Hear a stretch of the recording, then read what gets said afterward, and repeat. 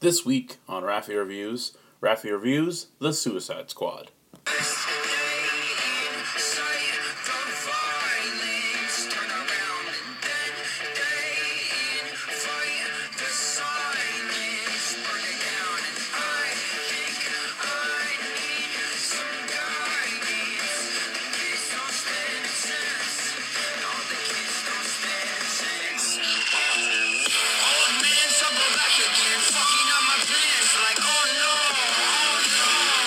So, not counting the first Wonder Woman movie, or Shazam, this is probably the best experience I've had with a DC movie in a very long time.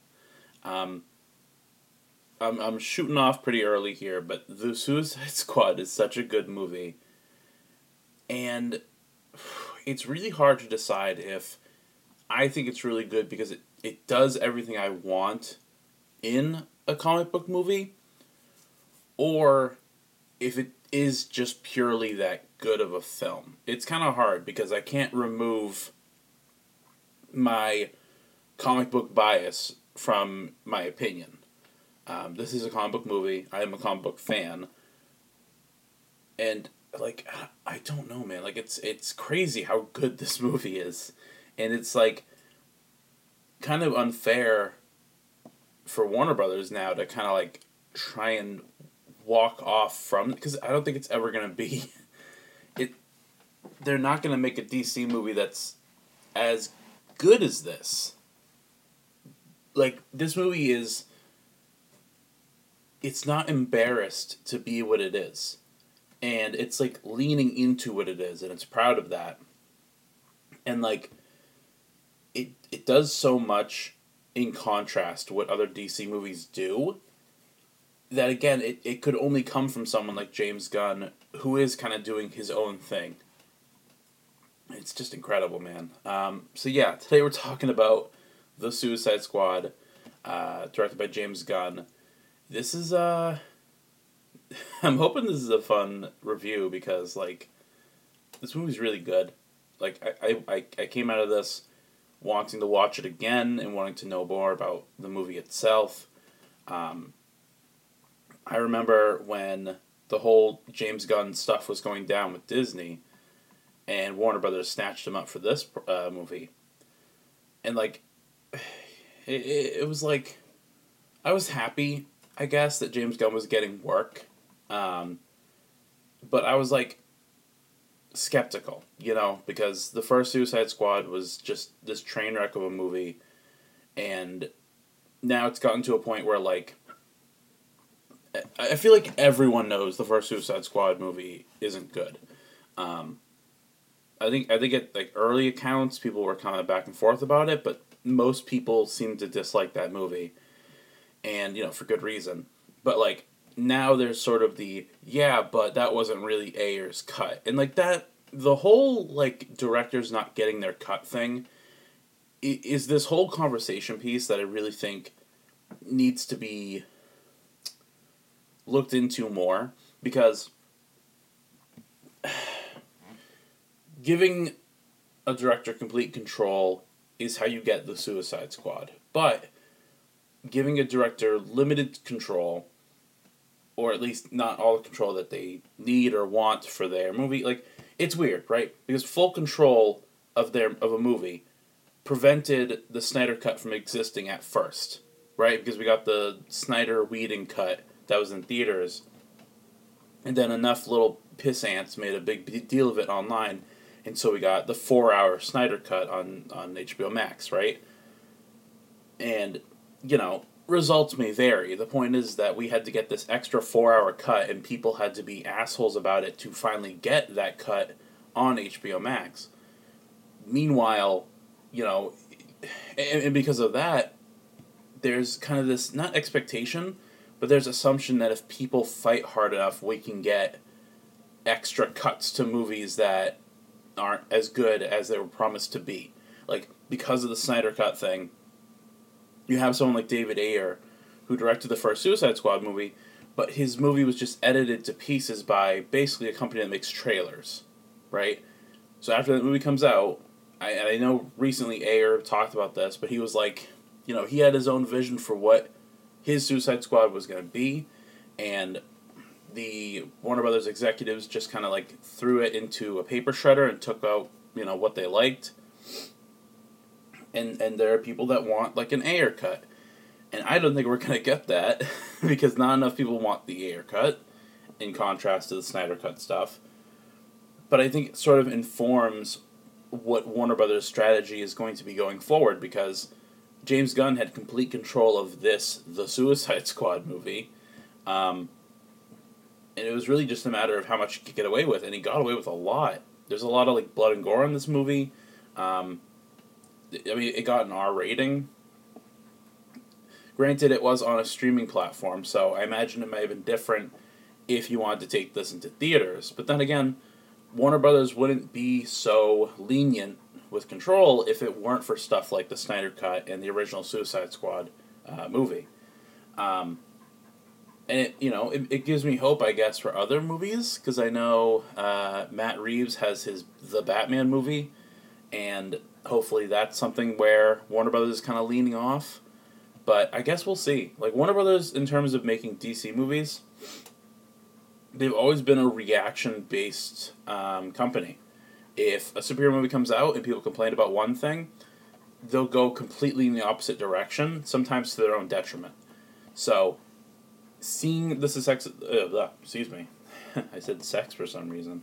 The success of the Suicide Squad is also going to be interesting, because I don't think it's going to show in terms of box office, because I know, we're dealing in COVID times right now, and we're also dealing in a situation where if you don't want to spend $15 to $20 going to your local movie theater to watch an R-rated movie with, John Cena in it and stuff, if you don't want to go out and do that, you can get HBO Max, and it's free on HBO Max. It's not even one of those. It's not even one of those things where it's like Disney Plus and you pay $30 or whatever, but all you gotta do is have a subscription, and you can just watch it and then cancel the subscription, So in terms of money, I don't think Warner Brothers is gonna see much, and I think that could be a bad sign. Like, it's a company, it's Warner Brothers. They could very well be sitting in their chairs and saying to themselves, well, this movie didn't make the money that, we spent for it, or, wasn't worth getting director of the Guardians of the Galaxy movies. It's hard to tell. But, hopefully, there's some... word of mouth definitely helps the movie out.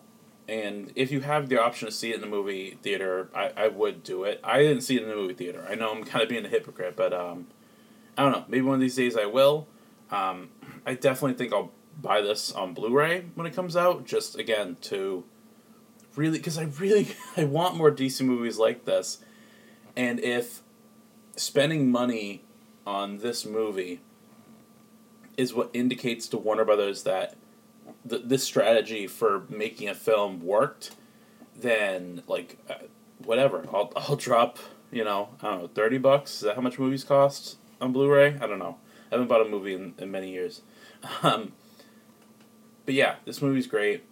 We're going to go through the characters, a couple of notes. We're going to talk about the future of the Suicide Squad, and then we'll grade it, and we'll go from there. Alright, so I would say the lead character in this movie is Bloodsport, played by Idris Elba. Bloodsport's a lot of fun. He's, the gunny, shooty boy in this movie, and Idris Elba just, really showing off acting chops. He's super great. In hindsight, it's like, man, why'd we make him Heimdall in Marvel? Because he's got a lot of range to him. I really like, excuse me, I really like his costume, his armor is really cool, the mask is really cool, it's got, the jaw, not jawline, is that what I'm thinking? The jawline and teeth, the bottom half of the skull is part of the mask. It looks good. I like his whole gimmick where he constructs his own weaponry from, components all over his suit. And he's got, a weird, slingshot thing on his wrist. It's just really cool. And he's got, a swinging, spike ball. he's like if Nerf actually made tools of destruction. Weapons of destruction. If Nerf went into the weapons business. I In terms of a character, again, like I think he's really good. They do a good job in this movie at kind of setting the bar at how good and how bad he is as a person. They mentioned that he shot Superman and put him in the ICU. I would have liked to see that, but whatever. Now, apparently, I'm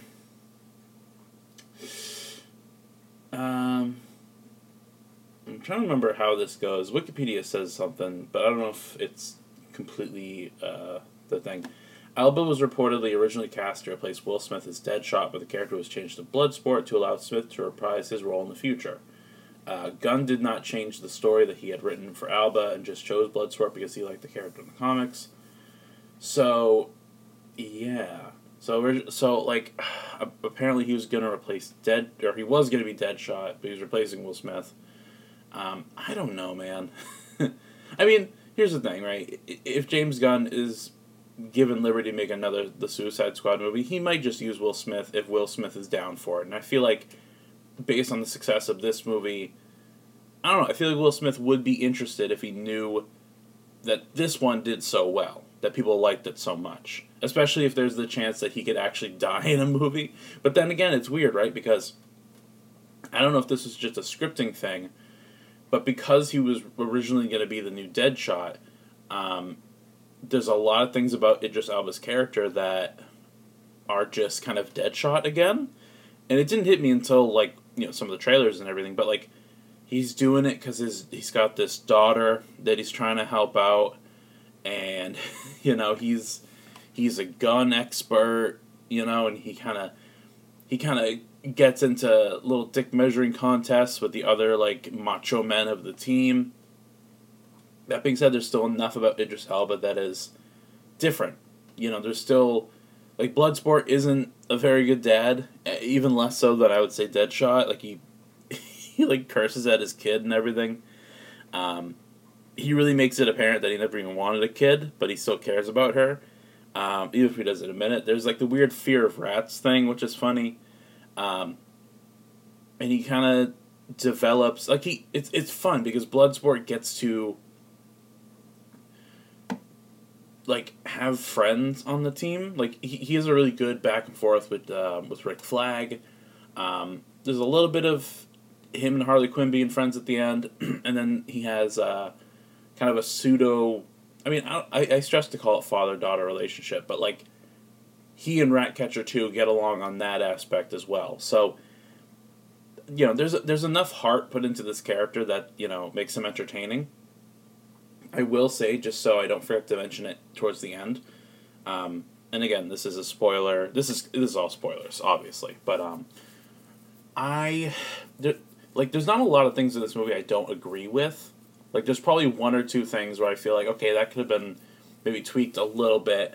I'm not really into the idea that towards the end of the movie, when Starro is free and he's destroying the city, and Amanda Waller is telling the squad to come back, like your mission's done, you can head home, we're not here to stop Starro, like, mission's over, whatever, you don't have to save this town, just come back, right?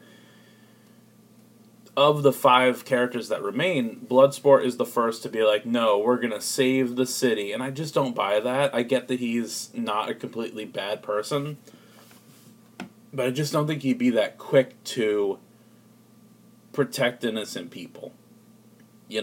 I think there's another character of those 5 who should have been the first one, and maybe I'll talk about it when we get to her. But yeah, there's that little thing. That's like one of the only literally there's like 2 things in this movie that I wish were different, and that's one of them. Is just like, good or bad as he is, Bloodsport, I just didn't buy him finding it a moral obligation to become a hero towards the end. But regardless, Bloodsport's a cool character. They do a lot of cool stuff with him. The design of the character is great. His relationship with the other team members is awesome.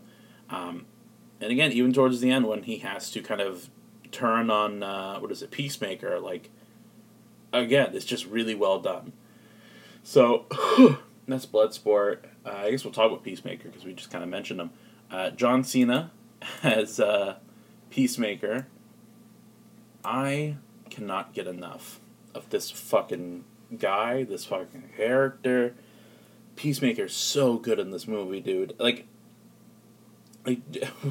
he's getting his own HBO like spin-off.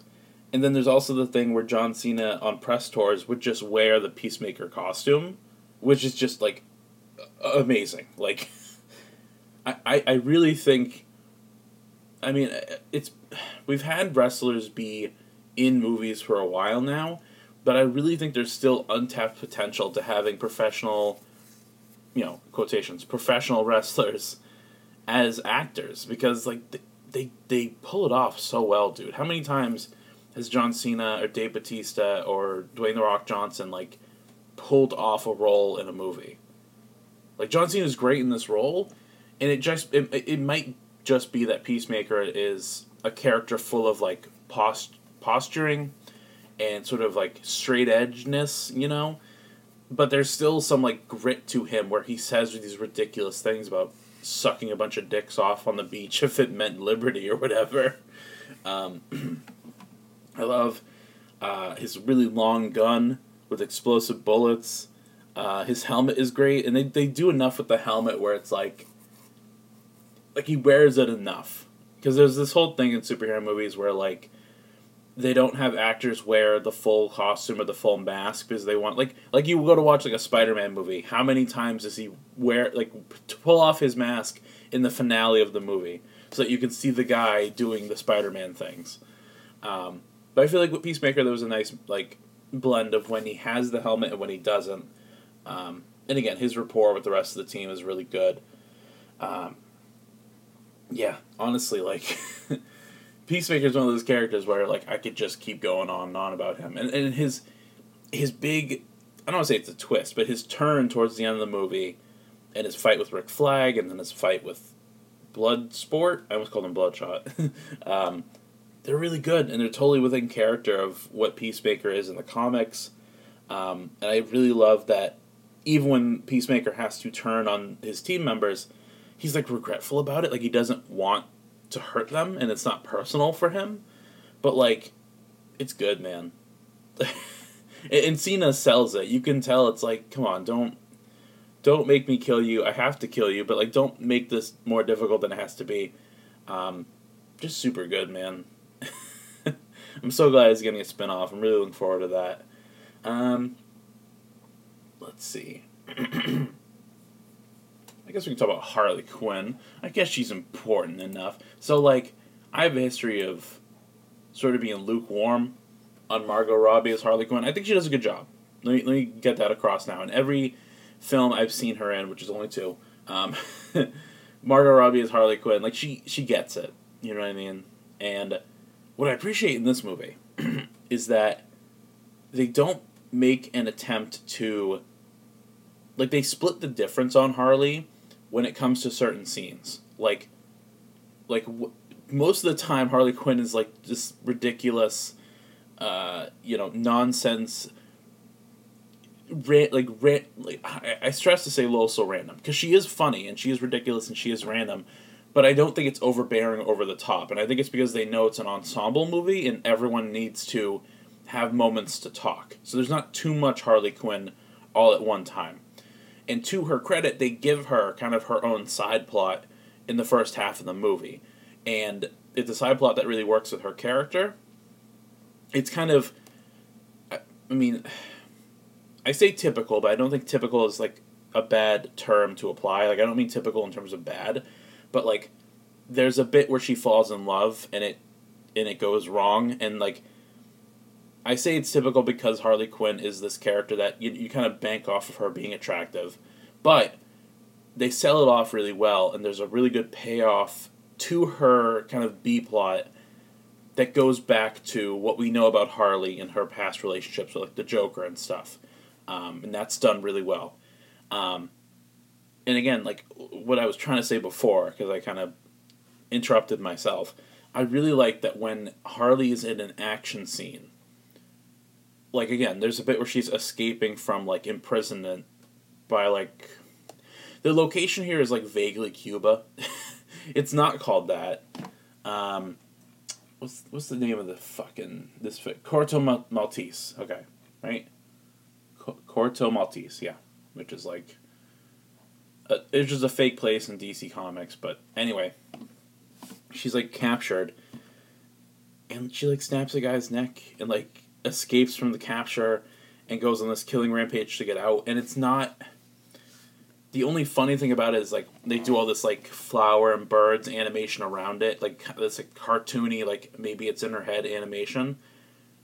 But without that, she is just straight up murdering people and, like, being effective at it. And it's not funny. She's not making jokes about how she's killing these people as she's killing them. She's just killing them and then walking out. And then when the scene's over, she's casual and she's funny again. And I really enjoy that about her because...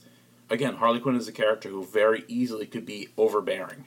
And I think that by taking the humor out of her action scenes, you really get across the idea that this person is mentally unhinged without her just straight up saying that she's mentally unhinged. Like, you are showing it to me instead of just having her make jokes about killing people. I think that makes a really big difference. And I also just like... a lot of the visual stuff with Harley in this movie. Like, not just in terms of wardrobe, but, like, they removed some of her tattoos from the previous Suicide Squad movie. They put her in more clothes, which is nice. She's not just wearing underwear now. She's super fun. She gets to carry the javelin, and the javelin's an ongoing bit in this. Yeah, no, I like Harley Quinn in this movie. I wish, if James Gunn can't do another Suicide Squad movie, we should just give James Gunn a Harley Quinn movie. I think he understands her really well. And yeah, I could just watch more of, him and Margot Robbie's interpretation of this character. Yeah, Harley Quinn's really good. No surprise that she didn't die. But a character that I was surprised who died, who I really want to talk about, is Joel Kinnaman as Rick Flag. And this is nuts, dude. So, like, in the first Suicide Squad movie, I had no regard for Rick Flag. I was like, whatever. He's a military dude. I guess he's fucking the Enchantress. He's just there. And he's kind of dirty looking. And, like, I don't know if it was Joel Kinnaman's, like, the way he was directed in that movie, or how the movie was written, or if it was just him entirely. Like, I don't know who to blame for this, but there's a lot of lines from Rick Flag in the first Suicide Squad movie that have become memes now. He kind of leaned too much into the good old boy Southern soldier kind of aspect in that first movie. I'm a soldier. This is Katana. She's got my back. Ridiculous lines like that. And, like, I was super surprised in this movie because I really like Rick Flag in this movie. He's, like, somehow making him more, I don't want to say friendly, but making him a more reliable ally to the rest of the team, and having him kind of have a rapport with Bloodsport. And there's a scene where, like, and this is in trailers, so it's not much of a spoiler, but there's a scene where Harley Quinn walks up to Rick Flag as Rick Flag is directing this rescue mission to save Harley, and when he sees that she's free, he's kind of like, oh man, we had a really good plan to save you. And, like, she's like, oh, I can go back and you can do the plan.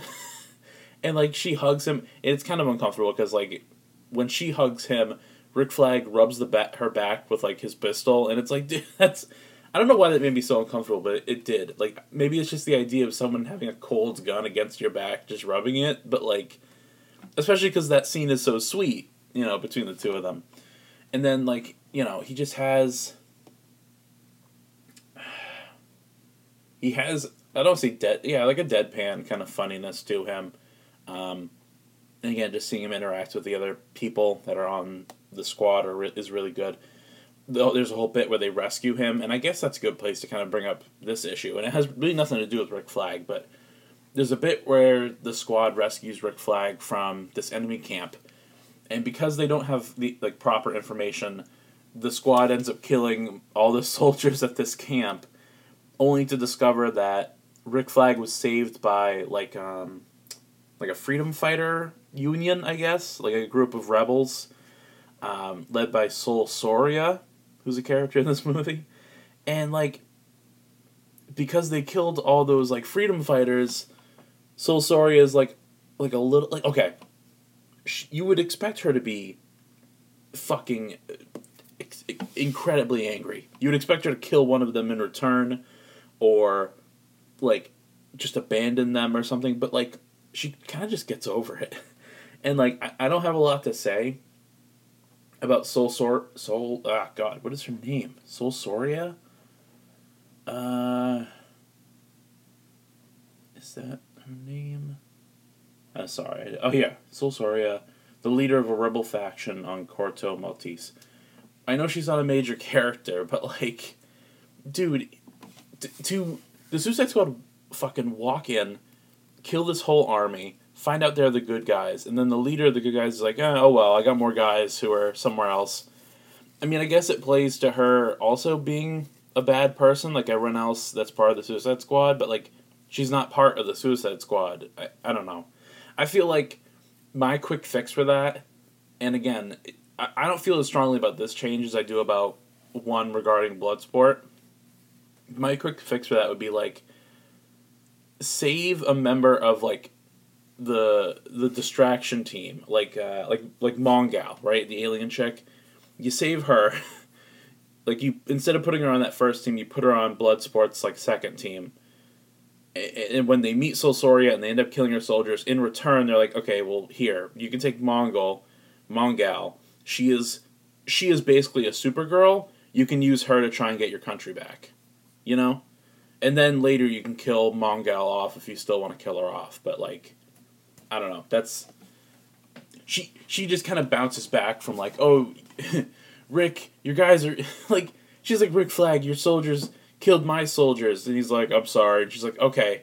I feel like... And again, the squad did help her get control of her country. So I guess that's kind of the return on that. But anyway, we're not talking about her. We're talking about Rick Flag. And again, he's good. Like, they don't insist upon him too much. They don't even bring up if he's with Enchantress anymore, which I appreciate. But you kind of imply the first movie happened because that he has a prior, like, friendship with Harley Quinn, you know? And that explains the fucking Bloodsport thing, too, because if that character was originally just going to be, like, a recast Deadshot, again, you establish the two of them have worked together before, so that kind of makes sense. But again, it's not Deadshot, it's Bloodsport. But yeah, I just love him in this movie. He also, like, looks better. Not just that he gets to wear, like, the Rick Flag yellow shirt, but, like, I don't know. Maybe it's just because Joel Kinnaman is, like, clean shaven now. Oh, did you guys know he's Swedish American? I had no idea he was Swedish American. But, like, he looks better. He looks like he's gotten more sleep. He looks like he's a bit more on the ball. Again, maybe it's a haircut thing. Just like, based on the first week, he just looked like a real shit stain, you know what I mean? And man, you know, there's a bit towards the end. I don't know. I've seen people complain about him wanting to, because again, like the twist later in the movie is that Starro the Conqueror was experimented on and stuff at the request of the American government, right? And they have all these files and footage about America's involvement in it. And Rick Flag is like, I need to show this to the media. It reminded me of Watchmen in that regard, like the Rorschach files and stuff.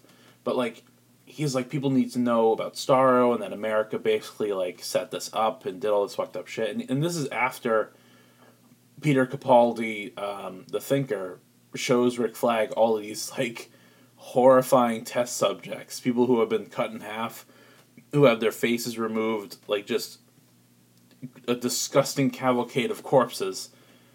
Like, I think it's kind of within his character to be like, no, this is fucked up, people need to know about. I mean, yeah, I don't know. It's hard to tell, right? Because Rick Flag is really kind of a blank slate type of character.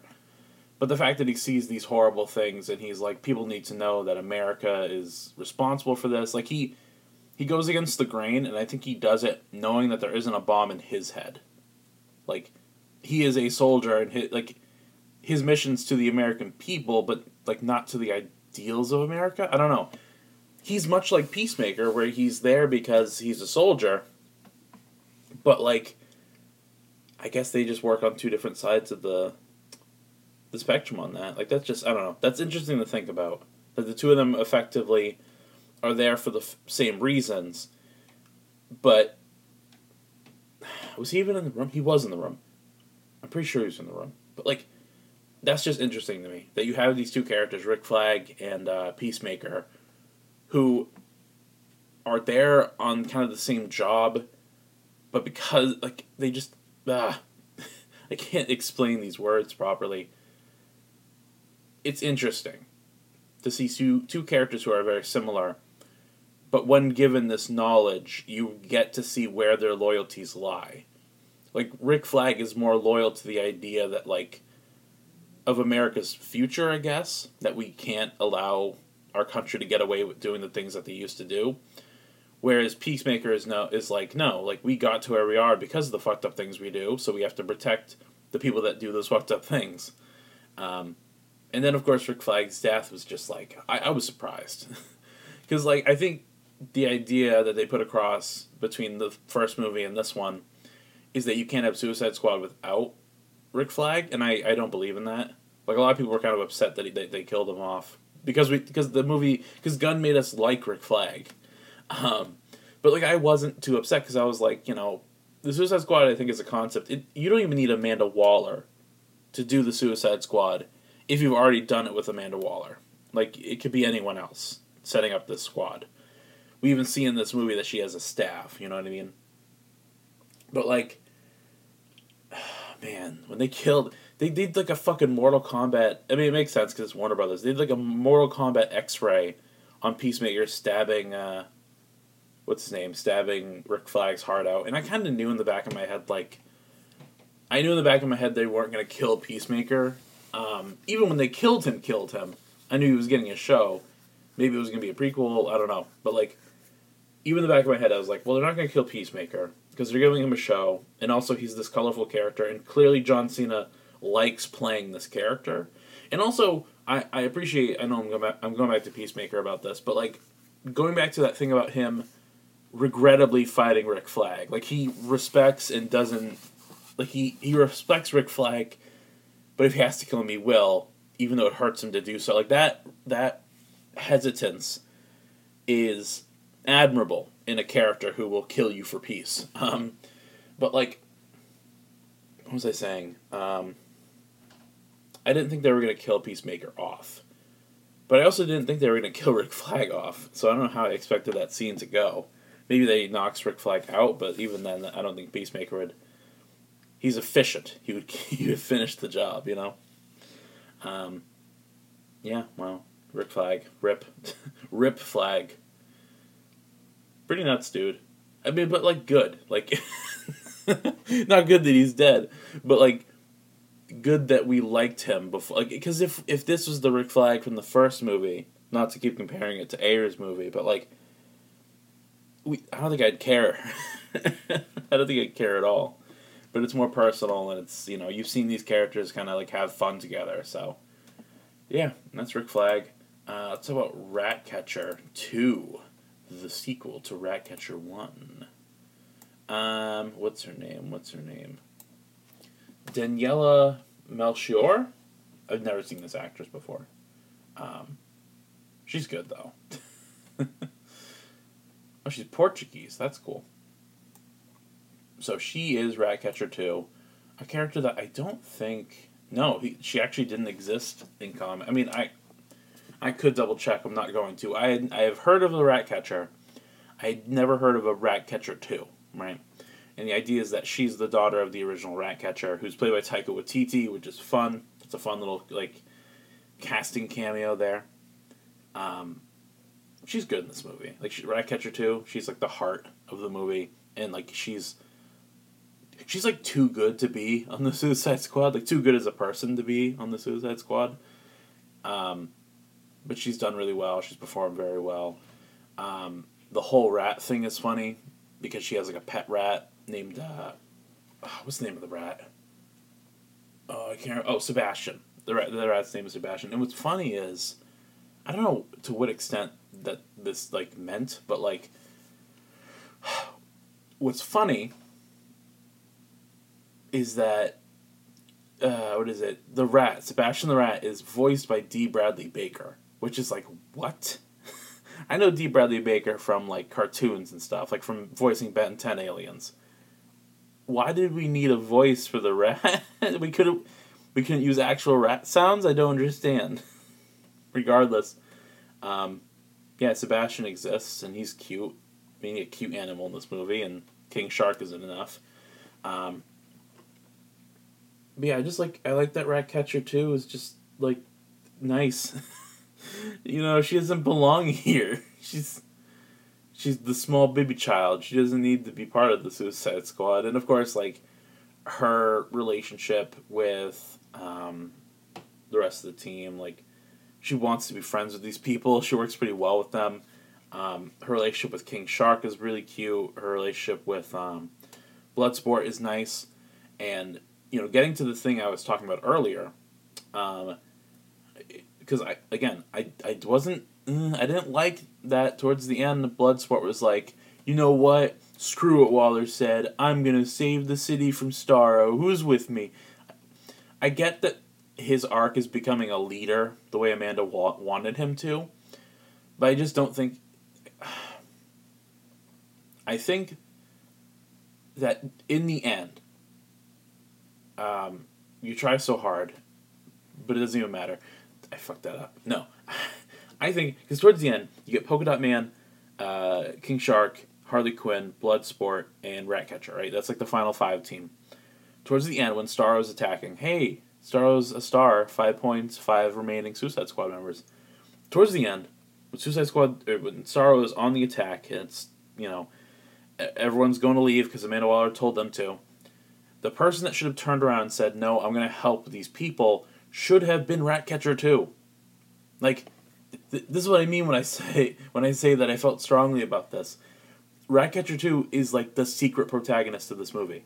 Like, she has a tragic backstory where her dad was like a homeless scientist who could control rats, who lived in the sewers, and somehow he had a daughter, even though he was a homeless man in a sewer. But he died of a drug overdose, which is really heavy. And then she came to America and robbed one bank and was thrown into the Suicide Squad program. She's like a kid, you know what I mean? And her power isn't even spectacular until it is, and towards the end, like the whole thing with, like, she beats Starro. Now, granted, she has the help of the rest of the squad, but like, does she? Because I think by that point, King Shark is thrown into a building. I guess Harley Quinn pops his eye, but like, man, this movie's gory. Like, her rats save the day. Like, she's like the secret protagonist. So I feel like it's, and also she's nice. And I feel like I've said that before with the same sigh afterwards. But like, it's this thing where throughout the movie she's shown to be a good person who cares about her teammates, and she cares about rats. And there's this whole thing, and they kind of do this before she saves the day, where she has a flashback about... Yeah, that's right. She has a flashback during the Starro fight where she's with her father, and she's a little girl, and her father is talking about how rats are like the lowest and most pathetic creatures, but there's so many of them. And like, you can equate that to people. You can have her be like, I'm going to save the people of Corto Maltese because in comparison to Starro, they are nothing. They are just puppets that he's going to control and kill along the way. But like, it's almost like Ratcatcher 2 to the rats is what Starro is to humans.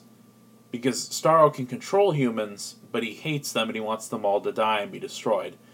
Meanwhile, Ratcatcher 2 can control rats, but she's befriending rats, and she wants to help the rats, and she knows the rats will help her. Like, that's, like, they have a parallel that they play off of each other, but they don't. Like, they don't, like, focus on that. It's like underlining, and it's a bit of a reach to even compare the two. But like, I just really like Ratcatcher 2 as a character, and I like that she gets the little like finale victory. Because it's like, you wouldn't expect, like, a lot of these characters are like, oh, their power, I don't know, he can throw polka dots at people. You wouldn't expect them to have a moment where it's like they make a difference. You know what I mean? So I just feel like towards the end of the movie, when Waller is like, okay, you can all come back, your mission is done, you can leave Corto Maltese or whatever, we're not here to stop Starro or save them, right? When the five of them start walking away, like, Ratcatcher 2 should be like, no, like, we should help these people. And that would have worked really well because, of course, Ratcatcher 2 is one of the few characters where Bloodsport is like, I will die for her. Like, I have formed a bond with Ratcatcher 2, despite my fear of rats, and, I'm not going to let her kill herself. And it's like, she brings out the best in him, you know what I mean? And, like, him seeing Ratcatcher 2 similar to his daughter, like, he's only doing all this because of his daughter. Anything good in Bloodsport is because of his daughter. Even if, like, he doesn't know it or his daughter doesn't know it, like, any good that comes out of him comes from his relationship with his daughter. And so to translate that into Ratcatcher 2 and be like, any good that comes from Bloodsport on the Suicide Squad comes from his relationship with these people. Like, him being a leader has nothing to do with him calling the shots or commanding people. It comes from how his team members kind of affect him and change his perspective. So I just really wish that small of a change was made. And I get that Bloodsport, again, he's the poster child for the movie. Yeah, I just think it would have made much more sense if it was Ratcatcher 2 who wanted to turn around and help people. And again, it would have made sense because, like, unlike Bloodsport, I would say the rest of the team kind of openly befriends Ratcatcher 2. Like you get the idea that Bloodsport and Ratcatcher 2 are friends and they talk to each other like friends do, but he's a bit more hesitant to go the extra mile. Whereas if Ratcatcher 2 was like, I'm going to go save these people, King Shark would be like, oh, friend is leaving, I better follow her. And Polka Dot Man would be like, I was made to be a superhero, this is my chance, I'm going to go do that. Harley Quinn, who just had the Birds of Prey movie, is like, hey, yeah, helping people's a good thing. Bye, I'm going to go with them or whatever. Like, it would have been enough to eventually lead to Bloodsport being like, I guess she's right, I'll go too. I don't know. Maybe it means more for him to be the one that goes and does the thing, but I don't know. I think that could have been changed. Moving on, let's see. Ooh, I'm going to have trouble with this guy's name. David Dastmalchian as the Polka Dot Man. I don't have much to say about this guy, but this guy's great. He's funny. He's, like, not over the top. He's not overly focused on. I wish they did this bit where he sneaks off at night to throw all of his polka dots into a big hole. Otherwise, he'll puff up and explode. They didn't focus on that as much as I thought they would. I really thought, like, the way he would die in this movie is by overloading himself with polka dots and then going off like a bomb. Or at the very least, you'd see more of that kind of condition for him. But really, they kind of just do. They talk about it like twice, and there's not really any payoff to it. There's a lot of payoff to the whole thing where he sees his mom everywhere. They do that joke really well. I think they do it like 3 times. That's super funny. I love that bit where he just sees his mother everywhere. He's like properly scary. I heard that he was like every character in this movie was given like a feel, like the feel of like a different like Polka Dot Man feels like a Watchmen character intentionally, and I feel that, and I like that, and I like that he's crazy and weird and suicidal and he's fucked up in the head, but again, he's not insistent upon himself. He gets a lot of scenes where he gets to have fun and dance and be friends with people, and that's nice. And when they're hanging out at like the club or whatever, and they're having shots, like it's fun, dude. Stuff like that is fun. Like James Gunn knows how to make friendly characters like a real group of friends, and that's nice. Before Peacemaker fucking shoots him. But Polka Dot Man's fun. I'm glad he got like a small moment in the sun with him and Starro, but his death felt like a joke, because he does I'm a superhero, and then he gets crushed to death by Starro, and then he's just dead. I kind of wish there was a bit more. It was a joke, obviously, but like, if Bloodsport was just like, "Aw, man, aw, Abner, I'm sorry, oh no," but yeah, leave it to James Gunn to turn the Polka Dot Man into like this, like, what's the word? I don't say endearing, not modest, earnest, into this earnest character that you kind of feel bad to see die. I felt bad seeing him die. I really thought he was going to be on that final, like he was. He was like the last person in the group to die. But if he was going to die, instead of it being a joke, it would have been nice if it was more spectacular. Like, if to win, he intentionally, like, suicide bombed himself into Starro. Like, if he puffed up with all his polka dots and stuff, and then just exploded into Starro. But, whatever. We had to do the joke, so we did the joke. King Shark. So they never call him King Shark in the movie. His actual name is Nanaue? Nanaue is his name. I had to remember Joel Kinnaman saying it, so... and he's voiced by Sylvester... Oh my god, Raffi. You know this man's name. He's voiced by Sylvester Stallone, who I love. I know he's old, and he doesn't have to do any more Rambo movies, but Stallone is great. I love Stallone. I grew up on the Rocky movies, so I have a lot of heart for this guy. And, like, he does the voicing very well. He's not really putting on a voice for this.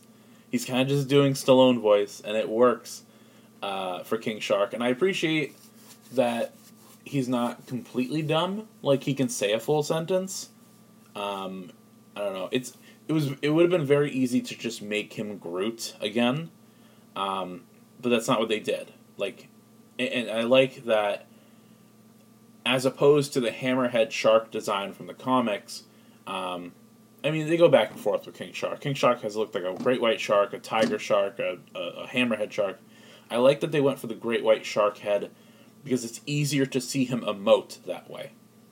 And they gave him like the dad bod, which is funny, just to really sell the idea that no, this isn't a shark with arms and legs. This is a man shark. You know what I mean? And he's cute. He's got cute scenes where he tries to make friends and they turn out to be like evil suckerfish. When those suckerfish get loose and they start attaching to him. And then later on, the soldiers start shooting at him. I know he can survive a gunshot, because by that point we had seen Bloodsport shoot him. I was so scared that King Shark was gonna die. I was like, no, please, don't let the suckers kill him, please. But he's durable, and like they give King Shark plenty of opportunities to eat people, and he's got like a guy's head in between his jaws, and he rips the dude in half. Like, it's great, dude. They give King Shark so many great scenes. Even when he's in the background, it's just like, oh yeah, they have a fucking shark man with them. Oh my god, King Shark is great. I might just buy a King Shark plushie just for the fucking hell of it. And it's good too, because like, I didn't think after the Harley Quinn cartoon there could be a King Shark that I like so much. Because I like Ron Funch's King Shark on the Harley Quinn cartoon, but this one's just different enough. But just like, because it's like similar body type, but the jokes are different, the voice is different, like a lot of things are different about it, and like, oh my god, it's so good. More King Shark, please. Love him. He should got a spin-off. And again, it helps that one of my favorite like humorous characters, King Shark, gets to be voiced by one of my favorite actors of all time. Like, that's just kind of a good payoff.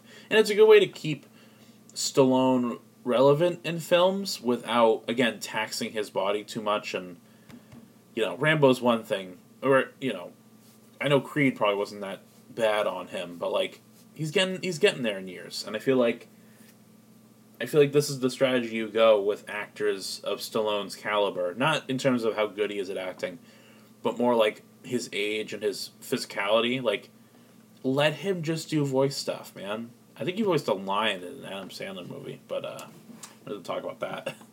So yeah, King Shark's great. I'm glad they kept him alive. Yeah. You know, I was kind of surprised, actually, now that I think about it. They don't give him a swimming scene. Like, you see him swim at the beginning when they drop them off on the shore. But they don't give him a scene where King Shark has to, like, swim or go underwater. I mean, well, they kind of do towards the part with the suckerfish. But, like, yeah, I'm kind of surprised. Maybe he should have jumped in the Star's eyeball. I don't know. Also, like, I hope this movie wins an award. Because if the first Suicide Squad movie can win an award for fucking Killer Croc's shitty makeup, like, give King Shark something. Anyway, another character I want to talk about just real quick. I just talked about King Shark. Let's talk about him again, guys. Let's spend another 20 minutes. Peter Capaldi as the Thinker, who, again, another character that, when advertised, you thought, oh, is he part of the squad? No, he's just a side character that they recruit or whatever. They kidnap him. His use is very good. I really like the way they use Thinker in this, because the Thinker is a Flash villain, but in this movie, he's just a metahuman that exists and is like part of the plot. Like, they don't make a big deal that he's a superpowered person, because I don't know if he even is. I just know he's smart. But he's just this weird scientist guy, and they don't make a big deal out of it. And it's not like Waller is like, this is the Thinker. Before he was part of this project, he was fighting the Flash, even though Flash has only existed for 2 years in this universe. Or has he? I don't know. We're not doing continuity anymore, unless we are. But I want to quickly mention him, because Peter Capaldi, I don't watch Doctor Who, but I've seen the bits where he's talking about war and stuff. And the scene where they're in the lab and he's like, check it out. I've been experimenting on Starro for the last 30 years. Look at all these fucked up corpses I've been messing with who have Starros on their faces. It's pretty messed up stuff, but your American government signed off on it. So he gets his political rant, but also gets to just be straight up a mad scientist. I wasn't surprised when he was killed, but I really like the way that they use him in this. Let's see. I'm going to try to run through these, because I'm not going to talk about every single fucking character in this movie, but Starro. Oh my god, Starro. I love Starro in this movie. His motivations aren't, fully thought out. He's been tested on for 30 years, so he's so angry, I guess, at humans in general. He wants to take over Corto Maltese once he's free. But he's a giant starfish, and it's fucking, thank you, James Gunn. A studio would have fucked this up. They would have made Starro black and gray with hints of red. They would have, instead of making him a starfish, they would have made him a fucking Leviathan Kraken monster, because that's somehow more serious than a starfish. Oh my god. They just did Starro. They made him purple and blue, and he walked around on his stupid starfish legs, and he did kaiju shit, and he spat out little Starros from his armpit vagina glands. Oh my god. And then in the comics, Starro will attach a Starro baby to your face to mind control you. But then, when the day is saved, they can pull the Starro thing off and you'll be fine. It's you have some sucker prints on your face, but you're, fine. But in this movie, it's no. Starro will burrow into your face. There's specifically a shot, I remember, where they're in the lab, and there's a corpse in on a bed, and there's a Starro baby that's pulled off of the person's face, and where the Starro baby was pulled off is just the outline of a dude's missing face. You see, I don't even think you see his skull. You just see plain red and gore and guts, face guts, and it's this Starro baby took the face. I guess it took part of the skull. I don't know, but like, holy fuck, that's dark. They burrow into your goddamn face. And I guess it makes it easier towards the end because it's like, oh, we can kill these people because they're just zombies now. They're not alive anymore. We can't free them. And then the whole bit towards the end when Starro, he's having this fight with the Suicide Squad. Harley Quinn stabs his eye with the javelin, and the fucking rats go into his eye and eat out his guts.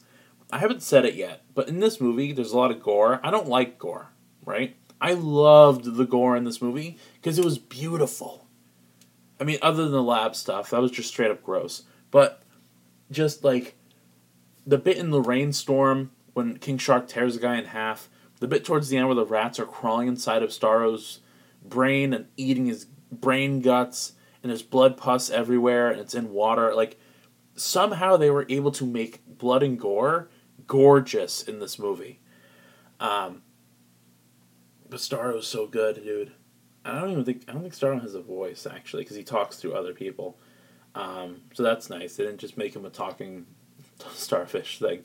And then just the last bit where he's like, where Starro is about to die, and the last thing he says is, "I was happy, like in the stars" or something, and it's like, it's like, not that it reveals anything, but it's like it kind of like ties the bow on, oh, he was just like a monster alien thing, and the government kind of made him into like this monster. I don't know. Like, it makes you think, right? Would Starro be evil if he came down to Earth voluntarily without humans fucking with him? You know what I mean? But it's great, dude. Just the fact that we see Starro in a live action movie, we would have never gotten that if it weren't for James Gunn. Or at least it would have taken longer. And then Amanda Waller, who is played by Viola Davis, is that her name? Yeah, Viola Davis, I remembered. She's in charge of the squad. She doesn't get a lot to do in this movie. You know, she at least gets to fire a gun off in the first one. But what she does do in this movie is great. She's a lot more hard-edged. She's allowed to say, you know, curse words. She's allowed to call these people fuckers. She's really good in this movie. Again, ruthless. You see her kind of organize the squad, and you see she has a staff, and her work staff is such a good idea. I love that. I love that they gave Amanda Waller, like, employees, and any mistakes that are made, like, she kind of just is awkwardly looking at this screen. Not even awkwardly, like, deadpan looking at a screen as, like, Weasel drowns. And she's like, did no one think to see if Weasel could swim? And the employees are like, no, I thought Alan was on that. I'm sorry. And like the staff, like honestly, the staff are part of who Amanda Waller is now. The staff have like running bets in the office of who on the squad will die on a mission, and they're so used to it that you get the idea that they've been doing this for a long time, and that like they're just as morally deplorable as Amanda Waller. Not to the extreme though. I don't think they're as bad, because there's a bit where she's like, she basically says that she would kill Bloodsport's daughter if he didn't go along with her plan. And like one person is like, you wouldn't have really killed his daughter, right? And then the other employees are like, she probably would have. You know, wouldn't be surprised. So you get this nice dichotomy of like people who have been there long enough to know how fucked up Amanda Waller is, and people who are just like, yeah, whatever, they're criminals. Who cares if we kill them? But like, you killed their daughters, and that's a different story. Like, and then the bit towards the like, oh my god, I love the bit where towards the end, the 5 squad members are like, no, we're gonna kill Starro and save Corto Maltese. And Amanda Waller is like, no, I'm gonna blow up all your goddamn heads. No, you can't. Here I go. I'm gonna do it. And then one of the employees knocks her out with a golf club, and is like, I'm taking over operations now. We're gonna save this city. Like, the fucking staff is like, we're gonna help the Suicide Squad save the city, because they're not as fucked up and like deplorable as Amanda Waller. Like, they're not complete villains. And it's like, if the members of the Suicide Squad can morally change and morally be saved, then so can, like, their staff. And that's just so nice to see a version of this where the staff is like, okay, Suicide Squad, you're going to want to go this way. We'll help you all over the computers. It's nice, dude. It's really a cool moment. And I really thought that by the end, those staff members were going to be fired by Amanda Waller, but I guess she didn't. Super good. Super good thing with Amanda Waller there. And again, they don't overdo it with her. They don't focus too much on her, but what they do, I hate that sentence, enigma that you get into where you're like, what they do. The things they do with Amanda Waller are good. How about that? How's that for a fucking sentence? Okay, I'm going to try to shotgun a lot of these other ones, because now we're getting to the jobbers, the ones that are super hella dead. Savant, the first character you see in the movie, played by Michael Rooker. Yes, Michael Rooker. Great twist with him in the beginning. Love the whole payoff with the bird. He looks funny with long white hair. Blackguard, who's played by Pete Davidson from SNL. I like the payoff with him too. I like that he's kind of just this shit heel, and then he is like the first one to die, other than Weasel, I think. Cool. Bye, Blackguard. You traitorous bitch. TDK, who is the detachable kid, who's basically arms fall off boy. We all know this now. Played by Nathan Fillion. I think with Nathan Fillion, you either really like him, or you don't know who he is, or you hate him because everyone likes him. I like Nathan Fillion enough. I didn't watch any Firefly, Serenity stuff. But I like him, and I like that he shows up and stuff. TDK is fucking funny, dude. The idea that he could pop off his arms and then send the arms after you, but they're not fast. Like, the arms move about as fast as Nathan Fillion can run. And then they just, like, slap you and punch you. They do regular arm stuff. He's not, like, a real fighter. He's just like, yeah, I'll annoy you with my floating arms. And then TDK is the only death, I guess prior to Rick Flag and stuff, but, like, TDK is the only death where I felt bad, right? Because the soldiers start shooting his arms, and then TDK, who's, like, 20 feet away, falls on the floor and starts screaming. And he's coughing up blood. Because them shooting his arms is the equivalent of someone shooting his arms while they're attached to him. So, when they're doing the credits montage of, all the people who have already died, fucking, He's not completely dead. He's, like, coughing up blood and, like, just worming around on the ground without arms. And it's like, oh my god, that's so sad. His arms get shot, and he just falls down and rolls around like he's having a stroke. It's so sad. Oh my god. Javelin, cool costume, reminded me of Booster Gold. Cool that he's, I don't know what his, like, I guess he's German. He's fun for the moment that he's here. And of course, Javelin gets to live on by giving his javelin to Harley Quinn. I really respect that they didn't equate the javelin to a dick joke. I think that really would have been low-hanging fruit. And it's funny, too, because, they describe him as an Olympic athlete who wields javelins as a weapon. No. He just wields a javelin. It doesn't even do anything special. He just uses a javelin. And obviously it plays off towards, like, the end part of the movie, but, like, I don't know. It's fun. It's fun to turn this nothing character into, he's a weapon that Harley can use later. And then there's Mongal, who is an alien. Again, I would have probably leaned into that a bit more. She's kind of this warrior, gladiator lady. I kind of hope in a future movie, Mongol from, like, Superman comics shows up on Earth and is like, I'm looking for Amanda Waller. I heard that you killed my daughter. Or sister. I don't know what Mongol is to, hold on. Oh, she's, like, deeply... sister? No, son. No daughter. Okay, yeah, Mongal is the daughter of the original Mongol. Just for him to show up and be like, yeah, you killed my daughter, and I want to have a conversation about that. That'd be funny. But yeah, she's just warrior, gladiator, alien lady. They do even in a movie where the main enemy Starro is an alien. They kind of just treat the Mongol thing as like, oh yeah, she's from space or something. I don't know. Who gives a shit?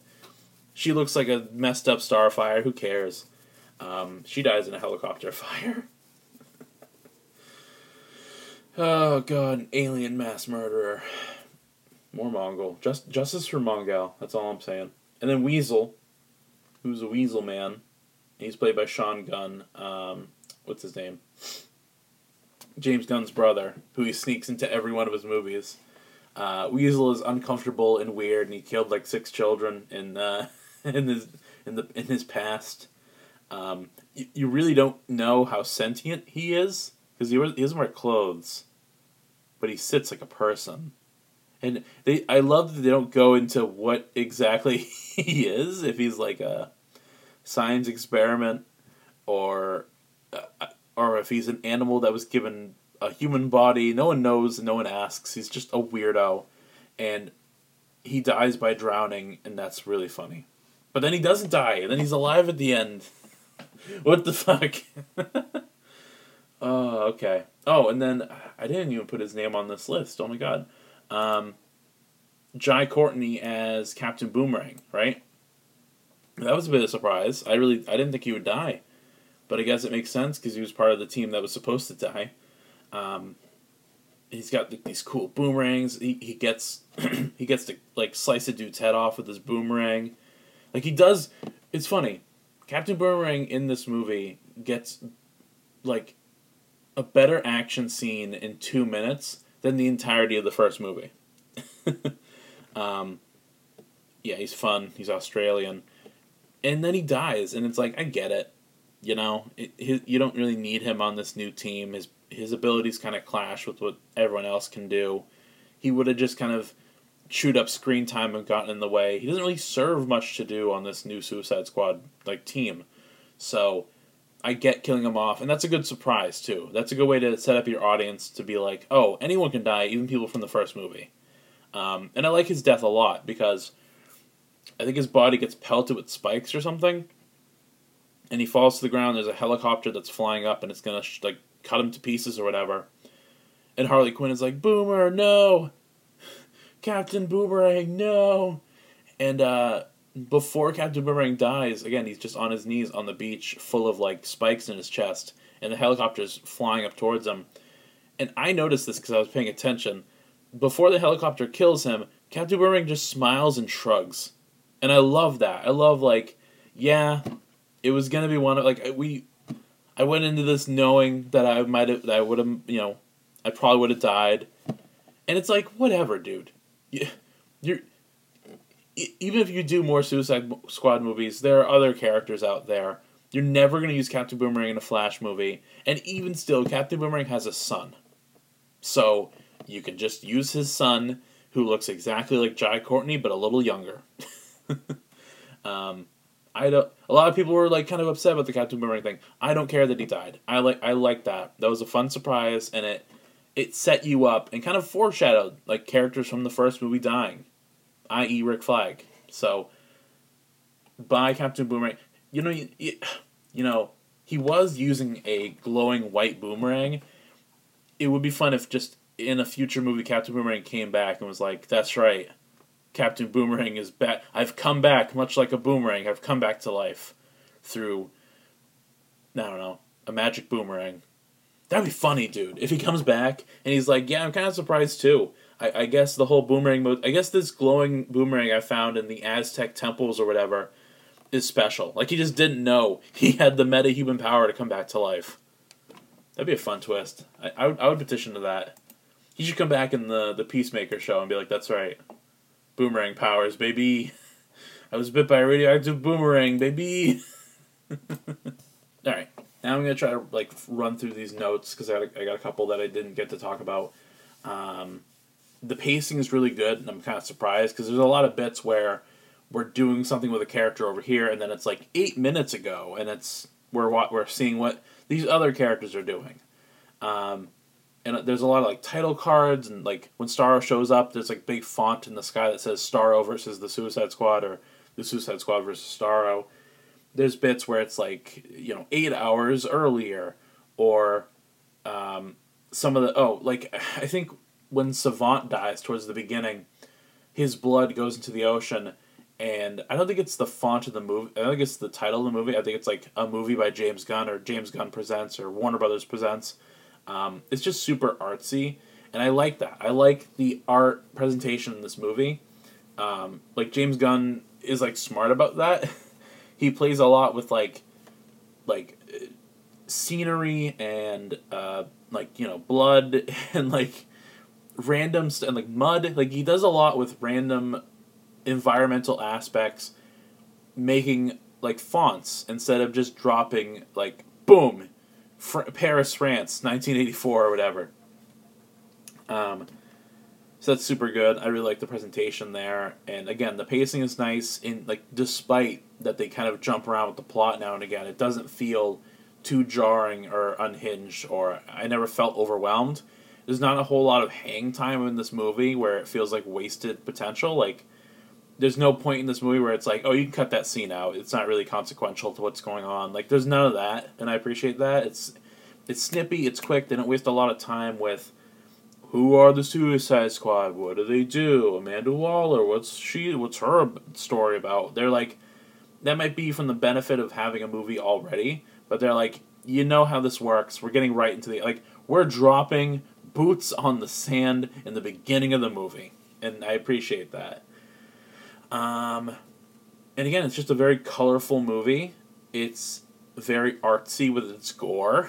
And outside of the gore and the environmental font things, just the wardrobe and the style of the movie is very like we're making a Vietnam comedy or something. Like yellow shirts and tight white polo shirts, and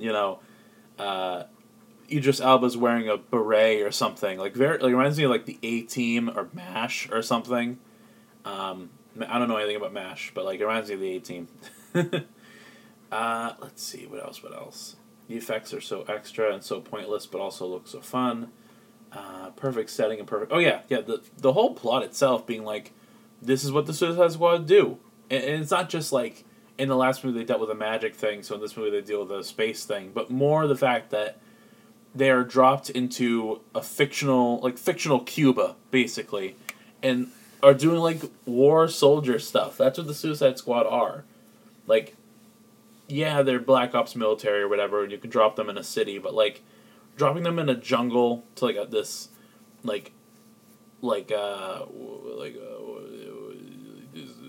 don't know how to describe this setting. This fictional Cuba, that's what it is. It makes sense, and it fits to what these characters do in terms of their abilities and stuff. It's not like you're going to put Cyborg in the jungle. They don't shy away from the squad being a bunch of bad people, and I appreciate that. The fact that they kill good people by accident, there's bits where King Shark almost eats them, and that's like, oh, no, you're not supposed to do that. They don't try too hard to make all the squad members entirely good. I would say the goodest person is Ratcatcher too. Let's see. America caused Starro. That's a big twist in the movie. James Gunn, he's not afraid to, punch below the belt when it comes to American history. In a real-world setting, this is exactly what happened. America would be like, oh, we want to study this deadly alien, but not in America. So we'll put it in this dirty, fictional Cuban country. But I like that twist. I like that it's America's fault. Good. Tell it like it is. Tell it like it is, James Gunn. There's a lot of, there's some nods to the first movie in terms of, Harley Quinn, Boomerang, and Rick Flag interacting with each other. But they don't straight up, mention El Diablo or Enchantress or, what's that guy? The guy who can climb anything. Slipknot. They don't mention that guy. Or Katana. They don't mention some of these other characters, and it's fine, good. I don't need to think about the last movie. But it's such a flex on the last movie. Hey, you want to see a hired hitman who loves his daughter, and and you want to see him be a 4-dimensional character, a 3-dimensional character, well, here it is, and it's better. And hey, you want Harley Quinn to have a standout role in this movie? That's good, because we're going to do it better. You want, like, an actual monster to be fighting the Squad? Here's that again, but better. Like, you want a bar scene where all the characters get along? Here's that, but better. There's a lot of that in this movie. There's a lot of, like, little flexes on the last movie, and I, as a person that hates the first Suicide Squad movie, I appreciate that. Okay, now talking about, like, the future and stuff, I'm excited for the Peacemaker show. Something I hope they do is, because again, I like that Peacemaker isn't an entirely comedic character. You get to see him be like, Rick Flag, I like you, but I have to kill you. It's nothing personal. Like this, it hurts me to do this because we got along. I like the idea that Peacemaker is conflicted about his own personal opinions and what he sees as his mission in life. And in the comics, Peacemaker has, like, I think his father was a Nazi, and he talks to his helmet like it's a sentient thing. I hope in the Peacemaker show we get a little bit of that. A little bit of Peacemaker being crazy, a little bit on his father. Because there's a few times in this movie where Bloodsport is talking about his father, and Peacemaker's in the background rolling his eyes, and you're like, oh, it feels like Peacemaker has something to say about this, but we're not doing that. Okay. It'd be kind of funny if the Peacemaker show was just the Suicide Squad movie again, but entirely from his perspective. That'd be kind of funny, actually. Because there's a couple times where he sneaks off and you don't see him. So, that could be cool. And again, he's, like, just nice enough to, like, his other team members, but just standoffish enough to be like, no, this is about the mission. It's about peace. It's about America. So, Peacemaker's a lot of fun. Of all the characters in this movie, I understand why he's the one getting the spin-off show. Another Suicide Squad movie would be cool, but again, I'd be totally down for a Harley Quinn movie. But like just giving James Gunn more work in the DC universe would be fine. And again, like I was the person who was like, all right, let Gunn make his Suicide Squad movie so we can put him back at Marvel and he can make more Guardians of the Galaxy movies. Honestly, for as much as I like the Guardians of the Galaxy, I love Groot, I love Rocket, I love Peter Quill, I love Drax, I like Gamora. Like, as much as I love those characters, I would take, 4 more Suicide Squad movies over another Guardians of the Galaxy. If this is what he has to offer for the DC universe. I'd love that. Yeah. And again, I will go out on a limb and say that the Suicide Squad's, like... Because, again, I don't have, like, an official ranking, but, like, when I think of recent good DC cinematic movies, I think of Shazam, I think of the first Wonder Woman movie, and I think of the Suicide Squad. And the Suicide Squad, I think, is the best that a DC movie has to offer. Because, again, it's not afraid to be what it is. It's proud of its roots. It will give you a big blue starfish and not be embarrassed about it, not mention how stupid this looks. Like, no. This exists, and we're dealing with it, and it's a serious threat. It looks ridiculous, and it's ripping people's faces off. Like, that's DC. Like, DC Comics looks ridiculous, but is full of serious threats and emotionally, like, deep characters. And James Gunn understands that, and I appreciate that he was able to put that on screen for people. You know? Like, the Harley Quinn in this movie is the kind of Harley Quinn that young adult women should aspire to be. Instead of the other Suicide Squad Harley Quinn. Like, this is the Harley Quinn you look to almost as a role model. She's still kind of a bad person, but almost as a role model.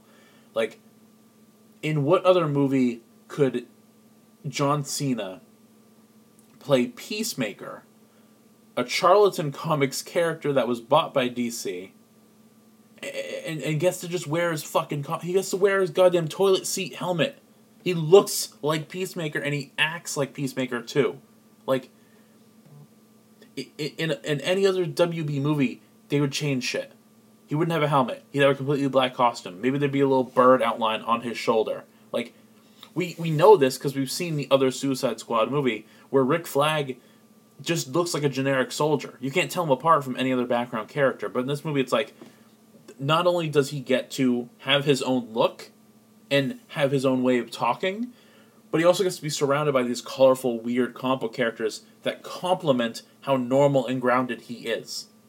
Like, this movie is just so smart, and it's so respectful of what it is. And it's not, again, there's no shame to what it is.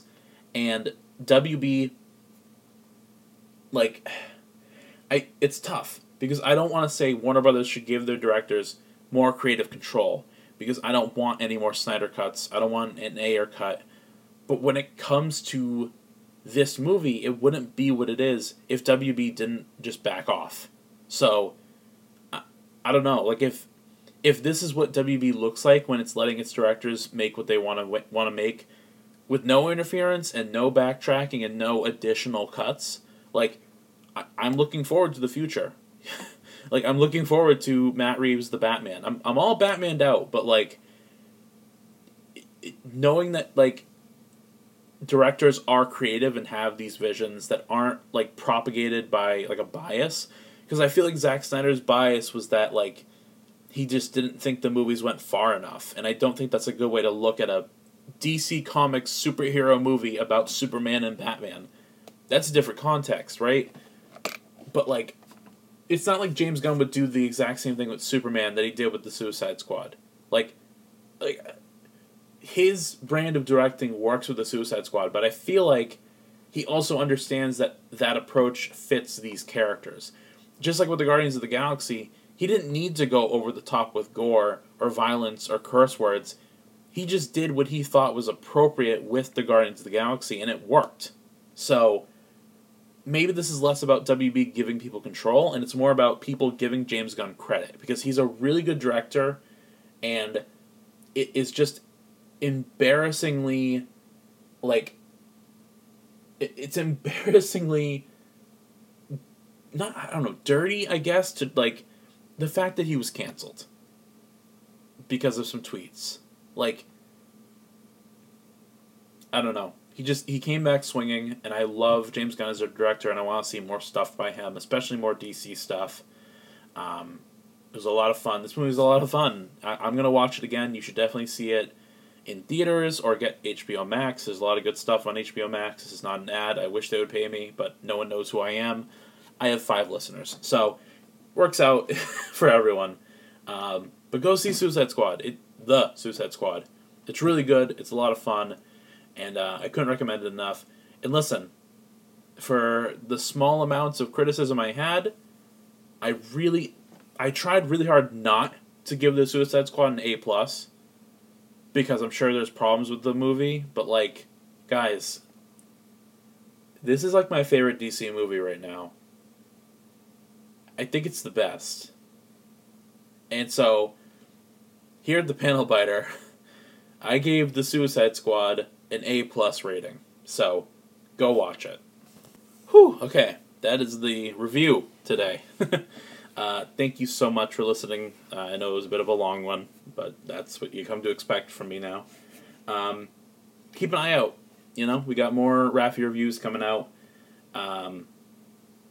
What else? What else do I have coming out? I don't know. I'm trying to work on other stuff to do in terms of podcasting, just to have some variety, but you can check me out on Facebook. I'm on Twitter. I'm on YouTube. I actually just uploaded a YouTube video. Some funny bits from past podcasts about Superman. There's this whole bit about Superman being able to put his pants on 2 legs at a time, so that's fun. And again, thank you for listening so much, and I hope you enjoy your day, and I will see you guys next time. Goodbye.